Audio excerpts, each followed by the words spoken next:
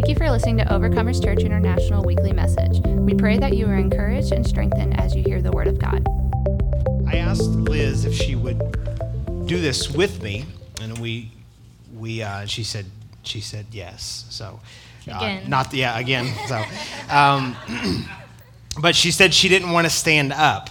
So I said, all right, well, we'll sit at a table. So I hope this is all right with y'all. Just kind of like our living room conversation, something like that. So basically what we're going to do over the next several weeks is talk about marriage and family and a lot of different things that are involved in that. And so we love, as a matter of fact, we really have a heart for marriages and for family. I believe it's one of the biggest things that's under attack in our world. It really always has been. And we're going to get into some of those things.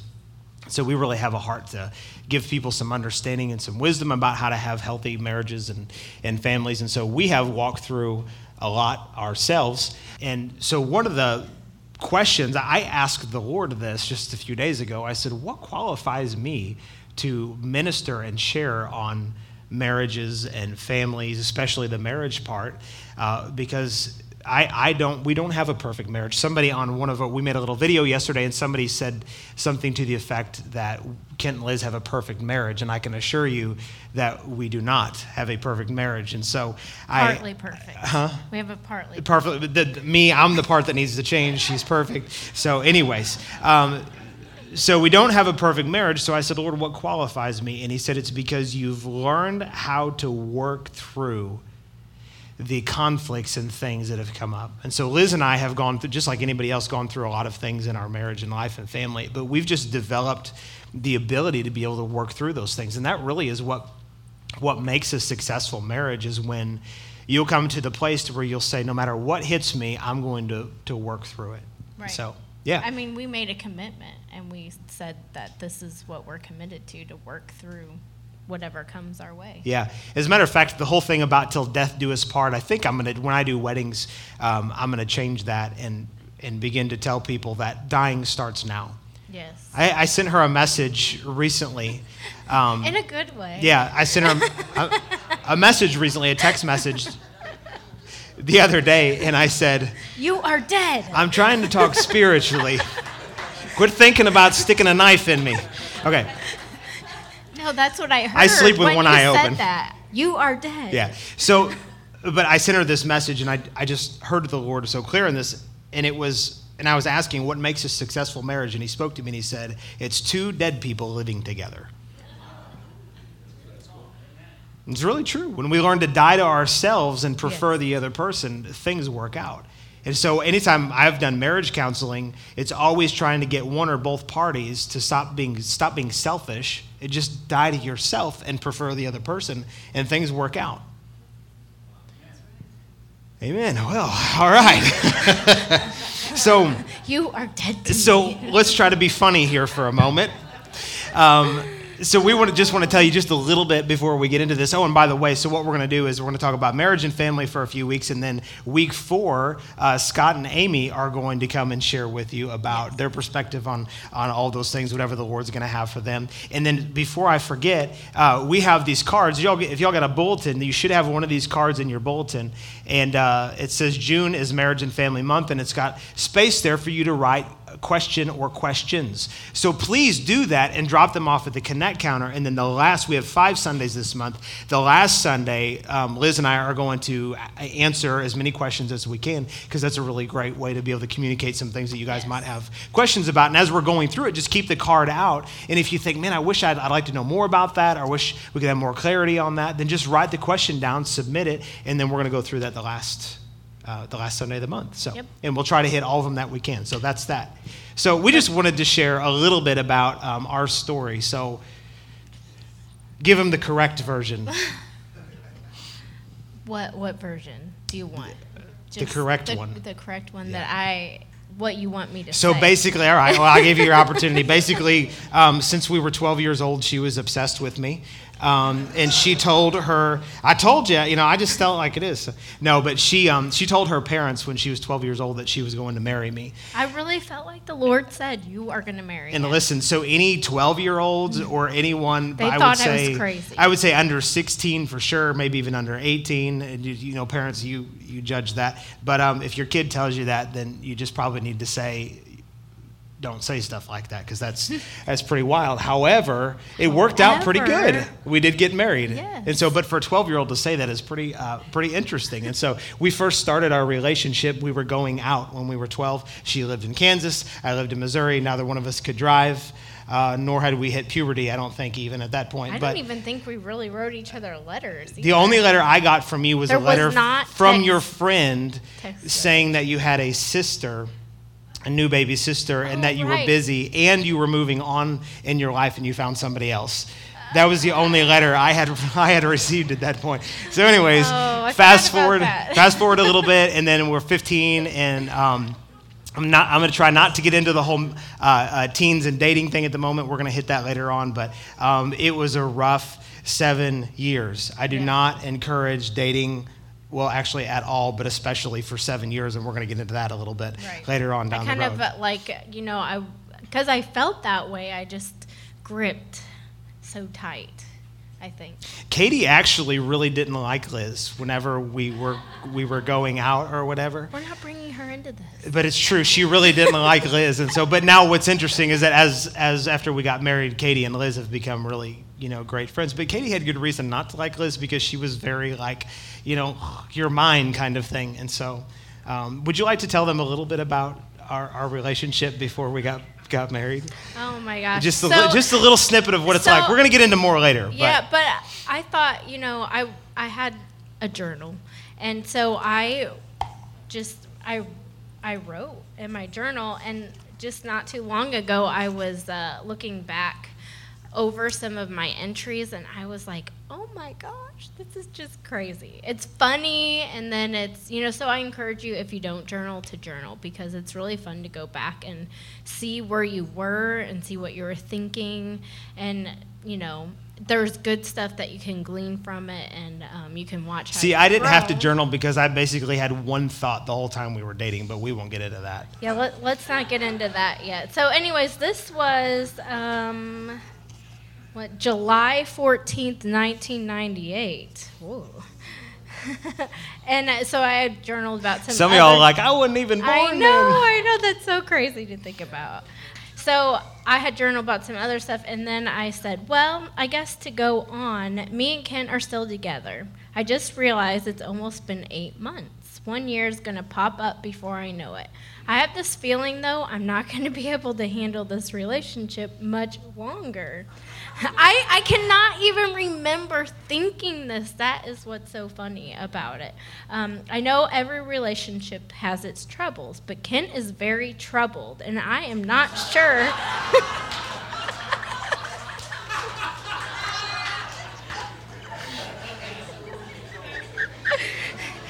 We were so troubled at 16, oh my gosh.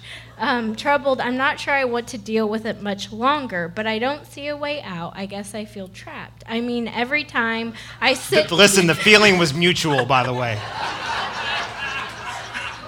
He felt trapped, I felt trapped, anyways. Every time I sit down and think about a way out, I can never find one. I don't know. I guess all I can do is pray about it, which it just showed my understanding about prayer. Anyways, but I'm almost to the end of my rope. Pretty soon there's not going to be any left, and it's going to be unraveled. I think that's so funny. But you read. There's redemption here. We're still married. We're still married. Or we got married and we stayed married. And then a little bit later, I'm like, oh, it's been this is November. We've been together a year, and I was like, I guess I didn't find a way out because I wasn't supposed to. I love him. That's it. I mean, there's so much. Yeah, there's a lot, and so when we were in high school, we had a lot of letters passed back and forth that were mushy and gushy. Because we passed letters, we didn't have phones. We didn't have phones to text or whatever, so we had to actually write out a letter. So I have a whole package of letters with all these hearts on it and all this coloring on it. I like to doodle. Yeah, a lot. So anyway, so things progressed forward, and we got married, and basically we were both a mess when we got married, and I really was. You didn't necessarily know if you were making the right decision. I didn't. 2 days. Like 3 days, I think you said. 2 days, Thursday. It was Thursday. We got married on Saturday. So 2 days before we got married, I'm trying my tuxedo on, and my dad is in my bedroom, and I'm just, trying the jacket on and whatever. And I looked at him and I said, do you think I'm making the right decision here?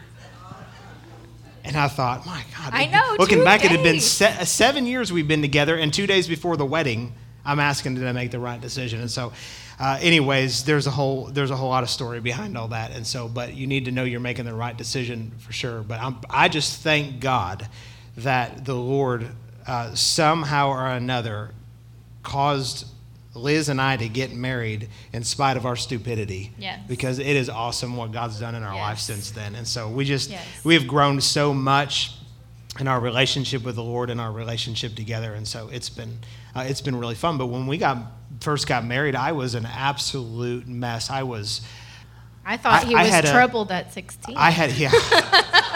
I had a major approval addiction. I was looking for the approval of man so bad and dealing with serious rejection issues, which I won't go into all of that stuff. But anyways, the redemption of the Lord has been really awesome. And so we've had a journey of whatever, which we won't get into all the details of. But look, no matter where you're at in your marriage and your family, there's always hope for redemption in it. Yes. And if you just go back to the very first thing I just said, if you just come to a place to where you get to the end of yourself and you prefer the other person, that's what causes the relationship really, in essence, to work right. And a lot of times people say, well, I'm doing that, but the other person isn't. Well, then you just have to stay in that position yourself and trust God to work on their heart. Amen. Yes. So I want to give you, and we've got this up here. We're gonna jump into the ministry here. I want to pull this up here. This is our goal for everything that we're doing here over this month. And I just want to throw this up here. So we can pull the goal up. Here's our goal, is to help create healthy, blessed, kingdom-minded, productive families. Amen. And we need to see a major shift happen in the family in, we'll just say, the United States for certain. And we look at all of them. We talk about the different mountains that are or the areas of influence that are in our culture, and family is one of them. And as Liz and I were at this conference a few weeks ago, and we've shared some things with you guys about it. And I asked her the question when we were looking at the statistics about how that Christianity is becoming less and less and less and less as the generations go on. And we were talking like, what is the problem? Where does the problem lie? And we really believe it's in the family, that the family is the thing that is under attack and has been under attack for a long time. And we need to know how to stand in the midst of the perverted world that we live in. And underneath of the attacks and the assignment of the enemy, we need to know how to be able to stand against that. And at the same time, we also need to have, there are principles that we live by in terms of marriage and how we go about things. But, families need to come back to a place of having absolutes. Yes. And we have people that, and I believe it starts from the pulpit, and this is why we're doing this, but we have moms and dads that aren't teaching their kids about absolutes, such as there is only one God. And there's only one way to him, and it's through Jesus. And then you get into what is titled as social issues, such as abortion and gay marriage and all kinds of things. And we see everything is getting really clouded, and the line for things is getting really messed up. And it's because parents probably don't feel equipped a lot, but a lot of them are confused themselves on these issues. And we need to have some absolutes come back into the home to reestablish the family the way that God intended it. And so we see this major attack even on families and people, redefining what makes a marriage and a family. And the truth is that God has designed and set up what makes a family is one man and it's one woman coming together and creating children. Simple as that. There's not more than two genders, just so you know. I heard recently that they claim that there's 200 or 300 self-identified genders. There's only two genders. One is one way and one is the other way, and it's just as simple as that. But we have all of this confusion, and in that comes the breakdown, and really the enemy's plan is to attack the family.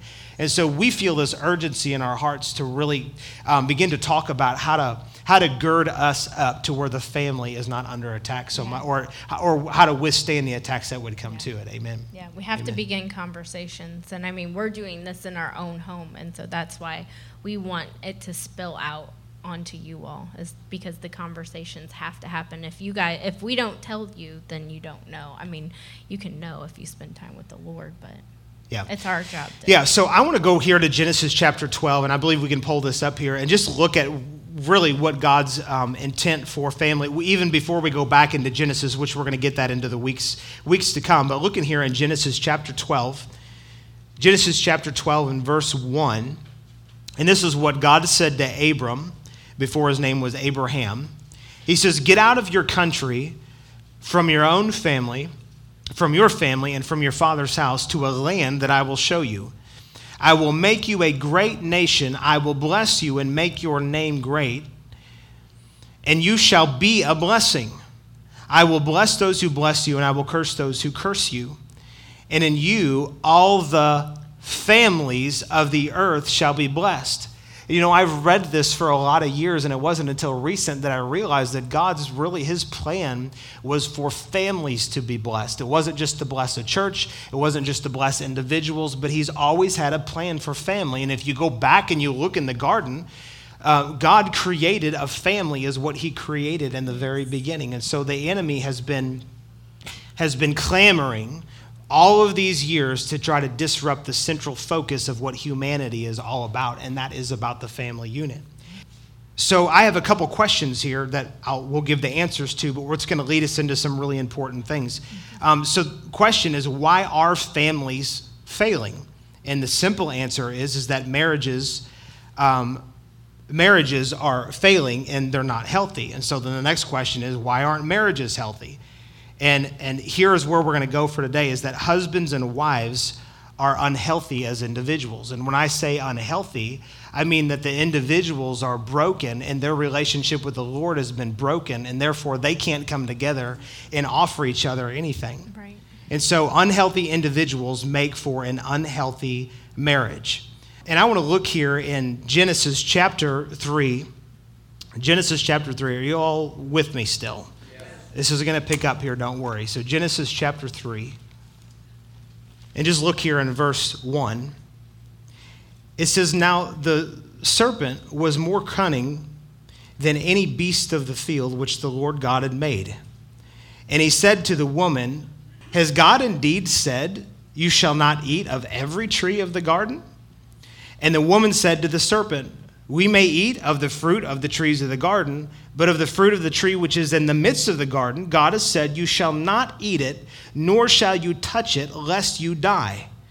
Then the serpent said to the woman, 'You will not surely die, for God knows that in that day you eat, your eyes will be opened, and you will be like God, knowing good and evil.'" Here, right here, is the breakdown of what's happening with humanity. He was attacking not their function, but their identity. Yes. Because he said, the day that you eat of the tree, then you will be like God. The truth is that Adam and Eve were already as much like God as they could possibly be. God had and has 2 arms and 2 legs and a head, and he has a mouth, and he speaks. And God created Adam and Eve in that same way, and God also has a realm of authority. And it says that he gave Adam and Eve authority over all the fish of the air, the fish of the sea. Well, that would be incredible. The fish of the sea, the birds of the air. I mean, there are flying fish. And there are flying fish. That's what I was getting at. And all of the cattle and every creeping thing that creeps on the earth, he gave them authority. And so God made Adam and Eve in his image. And so they were already as much like God as anything that had ever been created ever. When the enemy came in, he came in to attack them in their identity. And he got them to believe that they weren't something that they already were. And so I beckon to you today to say that this is the thing that is under attack more now than anything, and it's people's personal identity that they have in the Lord is under attack. That's the thing that people are questioning. And so what happens is that the people, and I use myself for an example, that we get our function and we get our identity confused. We say that we're a dad. For me, I'm a dad, I'm a husband, I'm a pastor, I'm an apostle, I'm all of these things, and we say this is who I am. But the truth is, those things are not who I am. And if you're a dad or a husband, you're a carpenter, you're an HVAC guy, you're a concrete guy / helicopter guy or whatever, that's what you do. It's not who you are. Yes. Who you are is a son or a daughter of the Most High. And that is where our identity lies, and in that alone. Yeah. And so what's happened is that our identity has gone from being in him to being about what we do. And I'm not saying there's anything wrong with saying that, I'm a dad or I'm a pastor or whatever. It's not wrong to identify with those things. But my true identity lies in him and my relationship that I have with him. And so if that part of us is shaken, it shakes our ability to be able to shape and to function in the function that he's called us to function in. Does that make sense? Mm-hmm. And so Adam and Eve literally had their identity stripped away from them because they believed the lie that they were missing something that they already had. Do you know that when a baby is born into this world, that they are born with no ability, no reasoning, and they're totally, completely dependent upon the mother and father that brought them into this world, right? And when a baby is born, and we've got a couple fresh new babies in here, and when they come out, it's like, and it's just the most amazing thing in the world. So you fast forward 25 years when they start their career, and before that they graduated college or learned a trade or whatever. Before that, high school. Before that, middle school. Before that, they played on a baseball team and they learned how to ride a bike, and they finally went to, on the potty, and they did all of these things. But before they functioned and did anything, you bring it all the way back to the very core of them, they came out. And they were immediately not only accepted, but they were awed over by the ones that brought them in. Yes. And I believe that this is one of the tricks of the enemy, is to get people away from that basic foundation that just like when we have a baby that comes into the world, do you know that baby, even when they grow up, the identity that they have, for my children, the identity that they have that they belong to me, regardless of how bad they are in their function, they'll always be my child. Yeah. And as long as they can understand that, they can always come back to dad's table and get anything that they need to help them in their function. Yeah. It's the same way in the kingdom of God. When we come out of the world, then we're born into the kingdom of God, right? Because that's how we come in. We don't come in any other way. We put our trust in Jesus and we're born again. We have a new birth that takes place. When we're born into the kingdom, it has nothing to do with our function. It has nothing to do with our ability. It has everything to do with the fact that the Father chose to make a way for us to be born into his family. Another analogy is adoption.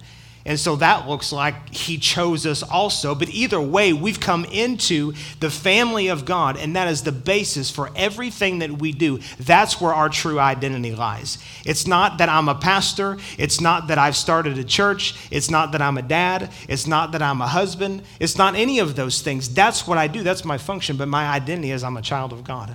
So when all of the stuff goes array and everything becomes problematic in life, and I run into the issues, I always find myself coming back to this one thing, that I'm loved by God, I'm accepted by him, and he cares for me no matter what. Yeah. You know what the highest level of Christianity is? Here's the highest level. The very highest level that you can get to is knowing that you are loved and you are accepted by him. Yes. Period. There's not anything you can do in your function, your role, and how you perform in life that will cause you to be any more or any less accepted by him. We're accepted and we're brought into the family of God as sons and daughters because of what he did, not because of anything that we did. Our only part was saying, yes, God, I need you. That was our only part. And that right there is the basis for everything that we need to function in life. And so when you go back all the way back to the very beginning and you look at Adam and Eve, what was the very first thing that was under attack? It was their identity. He said that if you do something, if you eat, right? It was an action, it was a work, then your eyes will be opened up. The truth is that they were already as much like God as they could possibly be. What was the temptation? However many, let's say 4,000 years later, what was the temptation that Jesus had? The temptation wasn't to eat the bread, because remember that he was empowered by the Holy Spirit. Then he went into the wilderness. Know this, that anytime you get empowered to do something by the Lord, it's always going to bring you into some kind of trial or conflict, almost always. But remember that God's empowered you to be able to go through that thing, because we learn way more through conflict. And I'm not saying that God's bringing us into curse and problems. I'm not saying that. But life throws stuff at you, right? Yeah. God knows what's coming up down the road. But we learn way more through conflict and through things than we do during the good times. That's just the way that it is. But if our mind's right in the process, we can learn everything that God has for us. So Jesus was empowered, just a side note, by the way. Jesus was empowered by the Holy Spirit. And the Holy Spirit led him into the wilderness to be tempted. And the temptation, it appears that it was for Jesus to eat, because he'd been 40 days without food, right? That appeared to be the temptation. And then the other one was that you could throw yourself off the temple, the top here, and the angels will take charge and they'll catch you and carry. It looked like that was a temptation, but if you read carefully, Satan says, if you are the Son of God, then you can do these things. He was trying to get him to question the position that he was already in with the Lord. Yes. And I'm telling you, this is the root cause of why families are in such disarray, because let's face it, in the church, overall, families are as screwed up as in the world. Statistics show it. Marriages are as screwed up as in the world. Statistics show it. So what's the problem? The problem is that we come into a relationship with the Lord, and then immediately our identity gets under attack. Yeah.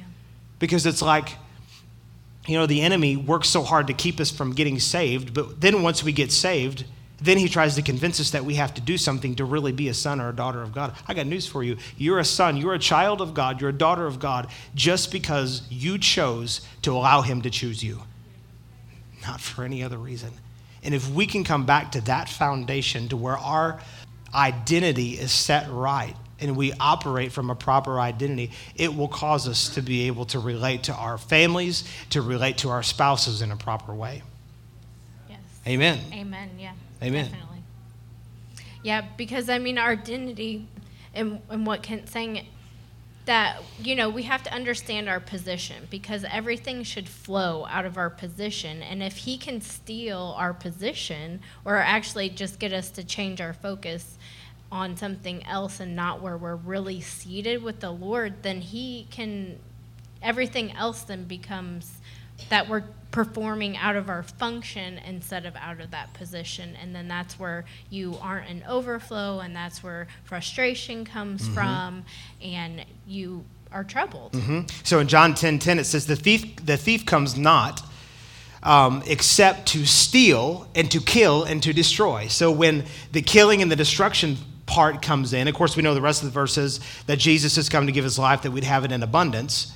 But if he can get the stealing first, then he'll bring in the killing and destruction. Well, what does he steal? Well, he steals the word from us. For example, in Mark chapter 4 reveals that just like when the seed is sown and the birds of the air would come on the hard ground and they'd pick up the seed, the enemy wants to come and steal the word from us. That's one thing. But as we just looked in Genesis, and then also when Jesus was tempted, he's coming to steal our identity. So again, if our identity, which is our sonship, which is just the very most basic thing, if that gets stolen, then everything is lost. So let me give you, go ahead. Can I just say too, that word actually steal there is the same word for pickpocket. and he's sneaky. And, pickpockets, they will steal something from you, Yeah. and you won't even know that it's gone until it's too late. Yep. And I don't want to say it's too late, but it's something that all of a sudden, hours go by, and you're like, where's my watch? Where's my wallet? And it's gone, and it's disappeared, and you don't know where exactly that you lost it, other than that it's gone. And that's what the enemy does, is because if he can steal it and get you diverted in another direction, then it's like, oh my gosh, I have to do all this backpedaling to get back to where I need to be, Yeah. which is in your position. Yeah, that's exactly right. And Yeah. so he does the same thing with our identity. And the way he does that is he gets us to focus on our performance, thinking Yes. that our performance dictates who we are. Yes. And so for years, I'll just be totally honest with you, for years, pastoring, I fell into the trap that so many other ministers did, and I knew it wasn't right, but I was battling how to not be there. And it would be looking out and seeing the few numbers of people. It would be trying to get something done, and nobody would show up to help me do it. It would be all kinds of things related to people being there, and it made me discouraged. It made me upset. It made me depressed. All of those things. And a better way to say it is, it didn't make me, but I allowed it because my Yes. focus was wrong. Right. I was finding my identity in whether people came along me and supported me, whether people were there beside me and supported me or not. And the truth is that my identity is not in you guys. As a pastor, as a man, my identity is who I am in Christ. If every one of you got up and you left and you never came back for this, that, or the other, whatever reason, it doesn't change who I am in Christ.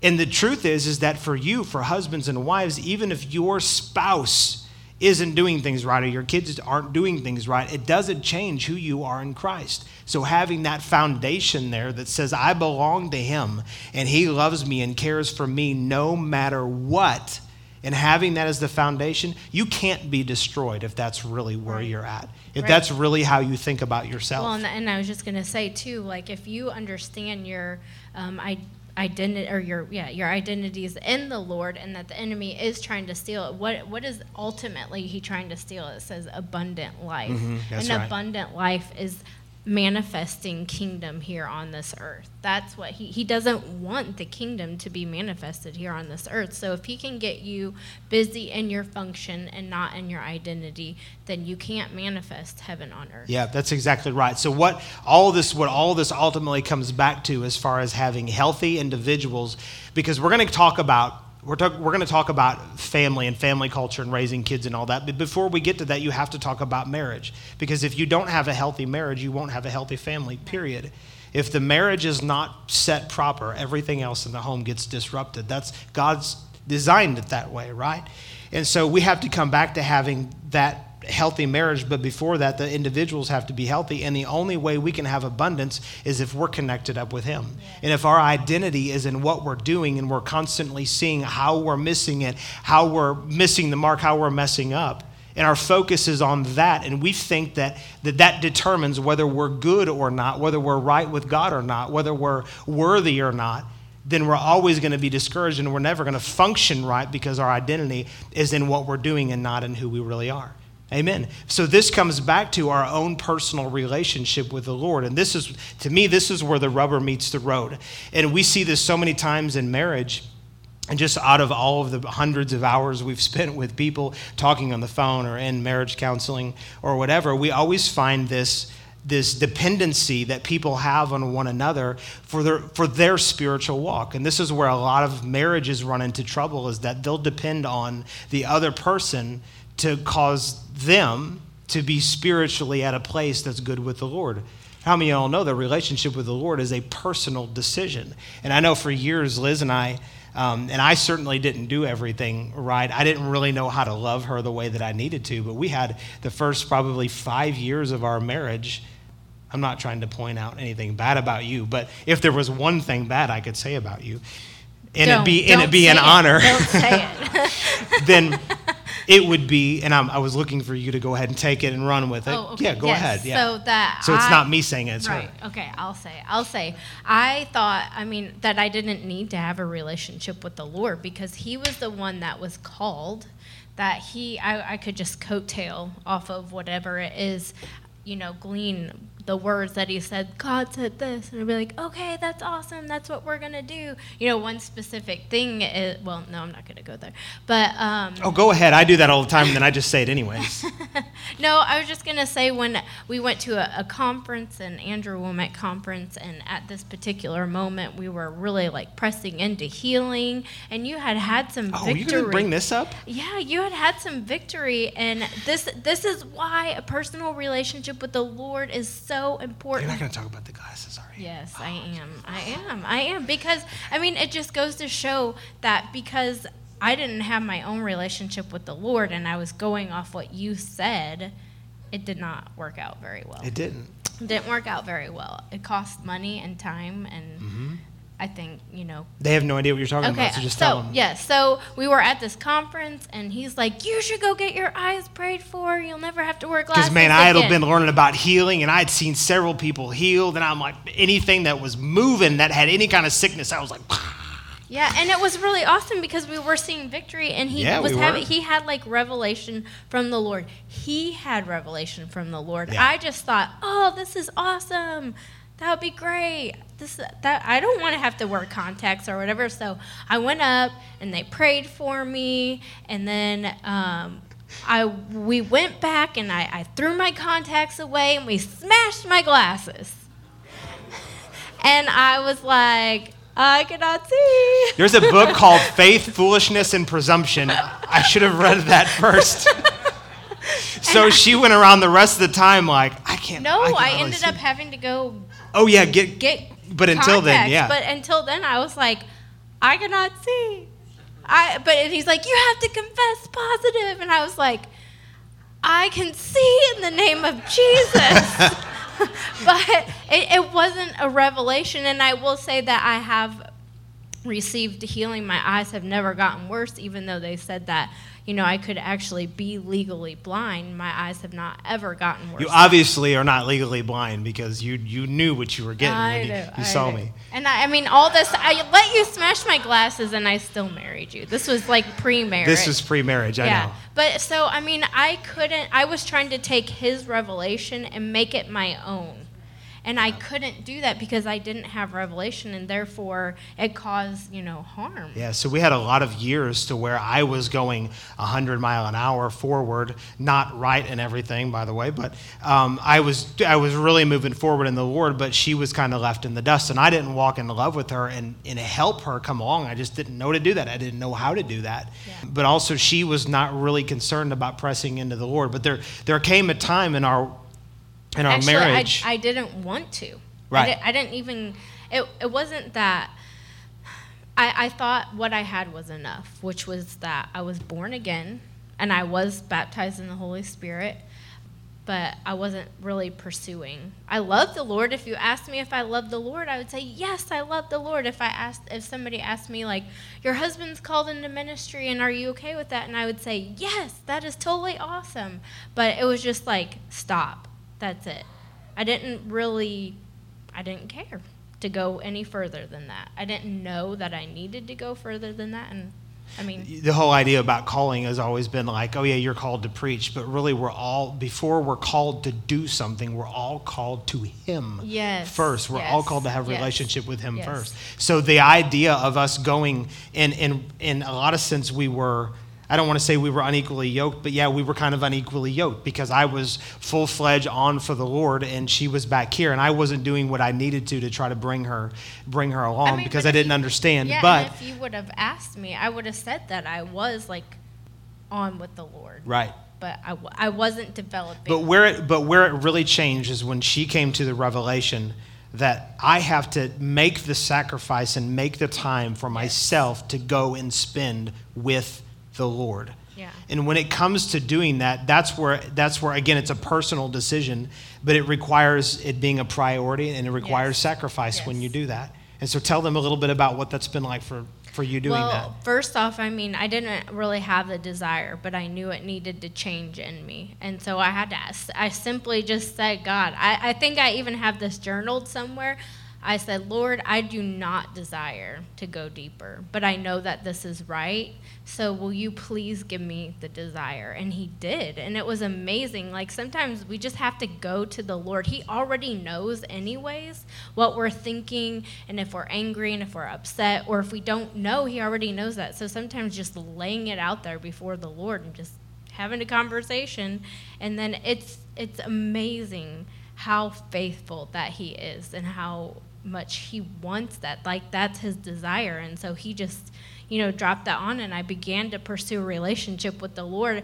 And it's so easy too, because it's sacrifice, and you're always going to be sacrificing something.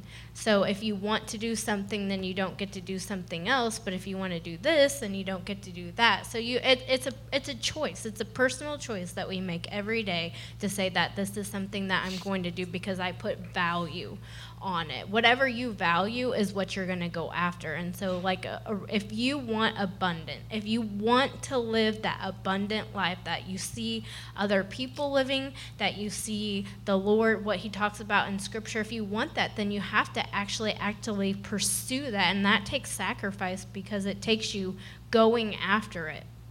So the Lord just really, I just began spending time with him. And, too, a little bit for me, I always felt condemned because he would always get tons of quantity. And I didn't have tons of time, I felt like, to spend with the Lord. And there's a balancing act when you have children and marriage and family. But I say once I started making it a priority and I stopped making excuses, that I started actually really seeing the Lord meet me and encounter me and give me revelation, more and more and more and more revelation. It's been actually awesome. And so one of those things that happened in the process of that, of you seeking the Lord, is that we both independently were growing strong with the Lord. And we're supposed to live from a place of overflow to where what God's doing in us overflows onto the other person. Well, you can't overflow if you're not filled up first. So we have a responsibility personally to go with the Lord and say, God, and I know we're already filled with the Spirit of God and the presence of God. I understand that. But we're supposed to be filled and overflowing to where other people reap the benefits. And so one of the things that happened by doing that, I was increasing and you were increasing, and we're still both continuing to do that, is that we stopped being each other's all in all. Yes. And a lot of people don't understand this, is that Liz and I are not, she is not the most important person to me, and I am not the most important person to her. Jesus is the most important person for both of us. Yeah. And I've heard people, all the time I hear people just say, my kids are just my world. And I'm thinking, my gosh, as soon as they disappoint you, your world is going to come crumbling down. Or they'll say something like, I just don't know what I would do without my spouse. I just love them to pieces. If they died before me, I don't know what would happen. Well, one of you is going to die before the other one, so what's going to happen when that does happen? I like what Brother Hagin's wife said. He passed on before her, and someone had asked her, how are you doing? Everything's okay? And she said, yeah, I'm doing great. Now I get to do some of the things that he didn't want to do.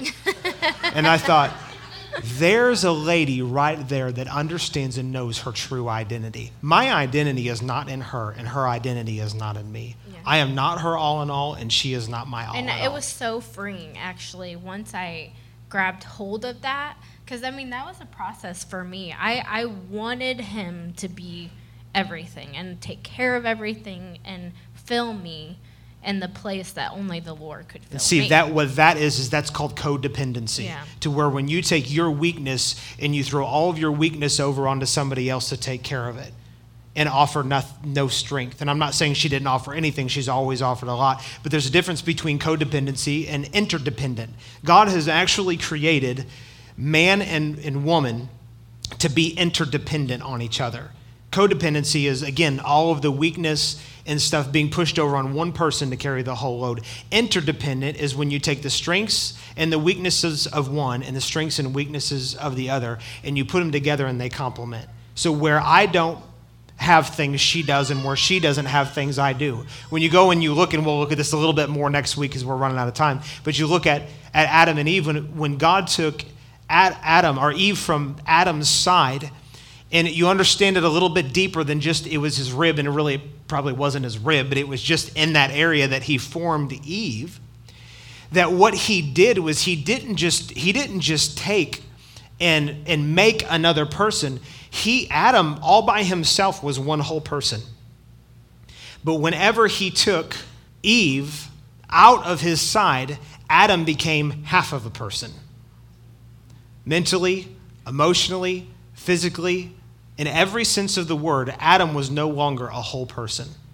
So now you had Adam and you had Eve, both of them half people. And this is what's interesting is that we say two become one. Well, 2 plus 1 is 3. But half plus half is 1. So when you're talking about two, you're talking about two halves coming together to make one whole person. Because what happened was that when God pulled Eve out of Adam, and if you read it in Genesis chapter 1 and verse 26, somewhere around there, it says that he created them. Adam was both male and female all wrapped in one. You have to go read the Bible. We'll maybe get to it another time. But he was both wrapped in one, which sounds weird to our minds because we refer to Adam as he, and so we only think of him as the male part. But the truth is that there was male and female both combined into Adam. And when God pulled Eve out, he pulled out things that Adam needed. Yes. And he said, now I've made someone who's a helpmeet for you. And it's not the woman down here or up here or vice versa with the man and the woman. And he didn't create Eve out of Adam's front or out of his back, but it was out of Adam's side because they're supposed to walk side by side with each other. So when you understand this is interdependence, there are things spiritually with our personalities, because every person is different, that we have, that God's brought us together and is a great match, that she has things I don't and vice versa. But even when you just look at men and women, how many of y'all know that there's a difference between man and woman in a lot of different ways? They think different, they look different, they talk different, they have different concerns, they have different needs. We're going to get into this a little bit more next week. But if you learn how to be strong in who you are as an individual in both, then what happens is you come together and the things that you don't have, they have, and the things that they don't have, you have, and you come together and you make one whole person. Yeah. That's being interdependent on each other, and that's the way that God created us to be. Yeah. Dependent on the Lord, and then that. That's right.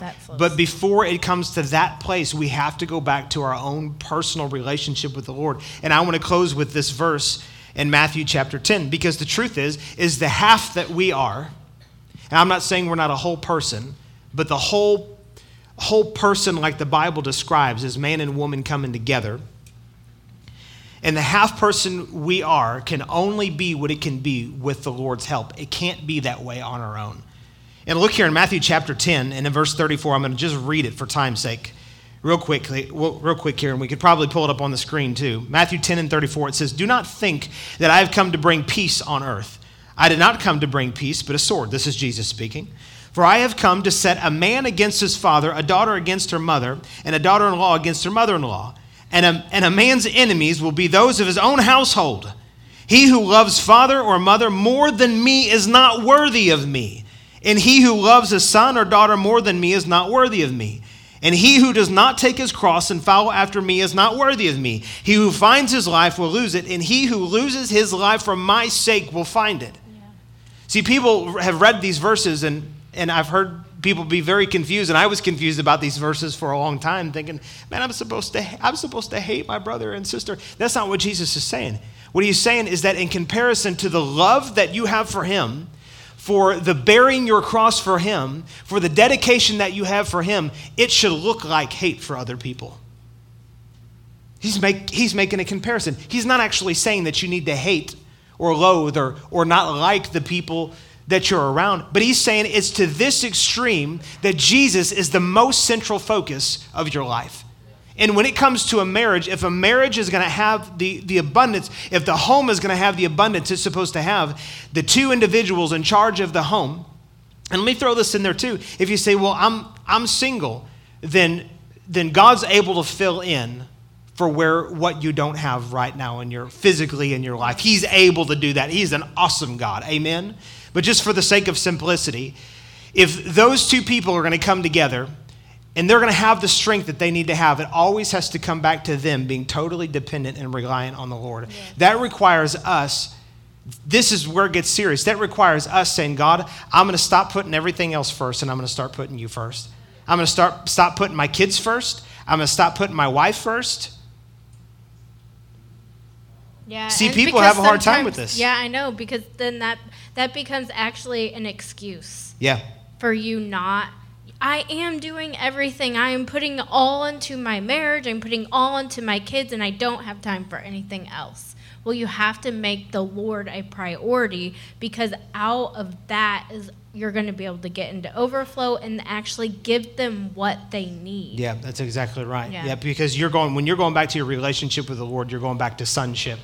And you're going back and you're operating from your place of identity and not from your place of performance. So when you're saying, I'm giving my family everything that I possibly can, and especially for moms, I mean, I have a lot of compassion for moms and for wives, because especially when the kids are little and they're taking, because we're in that stage, we've got them from 3 to 13 right now. And I could talk so long about just that aspect, that even you can't let your kids be an excuse, because, we have the ability to think while we're doing mindless activities, folding laundry and dishes and vacuuming and whatever, that we can meditate on the word over and over and over and over, and that is then how we get revelation. The Lord can speak to us through that, so we can't make that an excuse. Yeah, that's right. So you need to watch your meditation as you're going throughout the day, but there also has to come a time where you just get alone with Jesus, just you and him.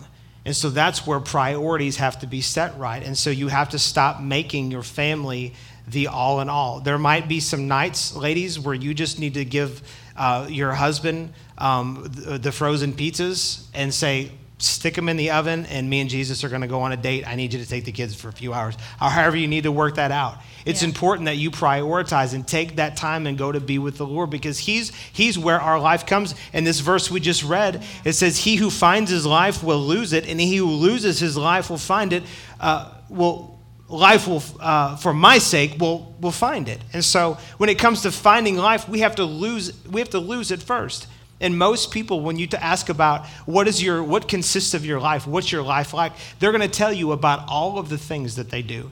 They're going to tell you about their job and their relationships, their function. They're going to talk to you about what it is that they do. But that's not who you are. Yeah. That's not what determines where your life comes from. Our life comes from him, and it comes from him alone. So we need to stop being tricked by the enemy and being pulled to the left or to the right or all these different directions and being focused on things. And I'm not saying that you disregard your family. You got to take care of your family. You got to change the diapers and cook the meals and go to work. You have to do all of those things, whatever it is. But if we don't stop making excuses, then we're never going to have the abundant marriage that we want. We're never going to have the abundant life in our family that we really want to have, because the enemy is out to steal that which is most important, which is our personal relationship with the Lord. Yeah. This isn't deep, but it's real simple, and it's really important, because this is where people are missing it. I mean, I've been walking with the Lord I got born again when I was 7, and I've been walking with the Lord since then, basically. The most difficult thing, my most challenging thing, what's my most challenging thing that Getting time with the Lord. Getting time with the Lord. After all of these years, it's the most difficult thing. Why? Because the enemy fights it. Because if you get time with him, he cannot win. It changes everything. That's right. In your whole life. Yeah. When you get time with him. Yeah. And so one question, somebody, I'm motivated by requests, or I don't know what the charge is. So somebody posed this question to me, and I like sleep a lot, and I didn't want to give up sleep. And he said, or somebody We're talking said, 10 hours a night. Yeah, I know. I just said I like sleep, okay? What would it look like for you to get up 30 minutes earlier? Yeah. Would you be willing to sacrifice 30 minutes? And I will tell you, since I've done that, it has been amazing. And it's not every day isn't perfect all the time, because we have kids. But when you've actually set yourself to it, and that's your desire, and that's what you're going for, it is amazing how God has met me in that time, because I've been obedient, but then I have sacrificed. Yeah. Yeah. But it doesn't feel like a sacrifice. Yeah. Once you get into it, because then that's where all the life comes. Yes. So, yeah. Amen. Well, we're stop. kind of out of time. So I felt like we were just kind of getting I on a know. roll. But anyways, we're out of time. And so we'll do more next week. And so we're going to get into probably even some meatier things the next couple of weeks. And it'll be really good. And we've got an awesome video. We're going to show you our engagement video of when I asked her to marry me. You guys are going to get to see that. So we have some fun things that are coming up, and it'll be really, really good. But make it and why don't you just stand real quick, and we're just going to bless you. But make it a priority for your family's sake, for your marriage's sake, and stop the devil dead in his tracks and make a determination that you're going to get that time to go and be with the Lord. Because what happens is that when you get time with him, it reassures you of who you really are and who you really belong to. Because if all we do is we stay in our function and focus on our function, we see all of our flaws. We see all of our issues. I am not a perfect dad. I'm not a perfect husband. I'm not a perfect pastor. I'm not a perfect anything that I do. But what I am perfect at is being a son, because my sonship is dependent on how good he is, not on how good I am. And when we come back to that place with him and just say, thank you, Jesus, that you love me, that you care for me. And even though I've messed it up and I've blown it and I said something to my wife that I shouldn't and I didn't walk in love, like whatever the situation is, you can always come back and have this stability. And that's what will cause your function to become greater and better and more blessed, because you always go back to that place with him. Yeah. Super simple, but how many of y'all know that we need to hear this because we need to do it? Who agrees in here that this is one of the biggest struggles that we have in life, is to find time with him? Well, in the name of Jesus, Father, I thank you for every person that's hearing this, that they will in Jesus' name find time. Nope. I thank you in Jesus' name that they are going to make time for the most important thing, which is time with you, connecting with our Creator, connecting with the one that loves us, connecting, God, before we became servants, before we became anything else to describe who we are in the body of Christ, before any of that, I thank you that we were sons and daughters of the Lord Most High, of the greatest Father of all. And I thank you that we find time to come back in fellowship with Daddy God and sit on his lap and let him pour over us and lavish his love on us to cause us to have strength and to live in the abundance and overflow. In the name of Jesus. And everybody said, amen. Amen. Love you. Thank you for listening to the weekly message. To find out more about Overcomers Church International and to hear more messages like this one, please visit our website at ociperryville.com.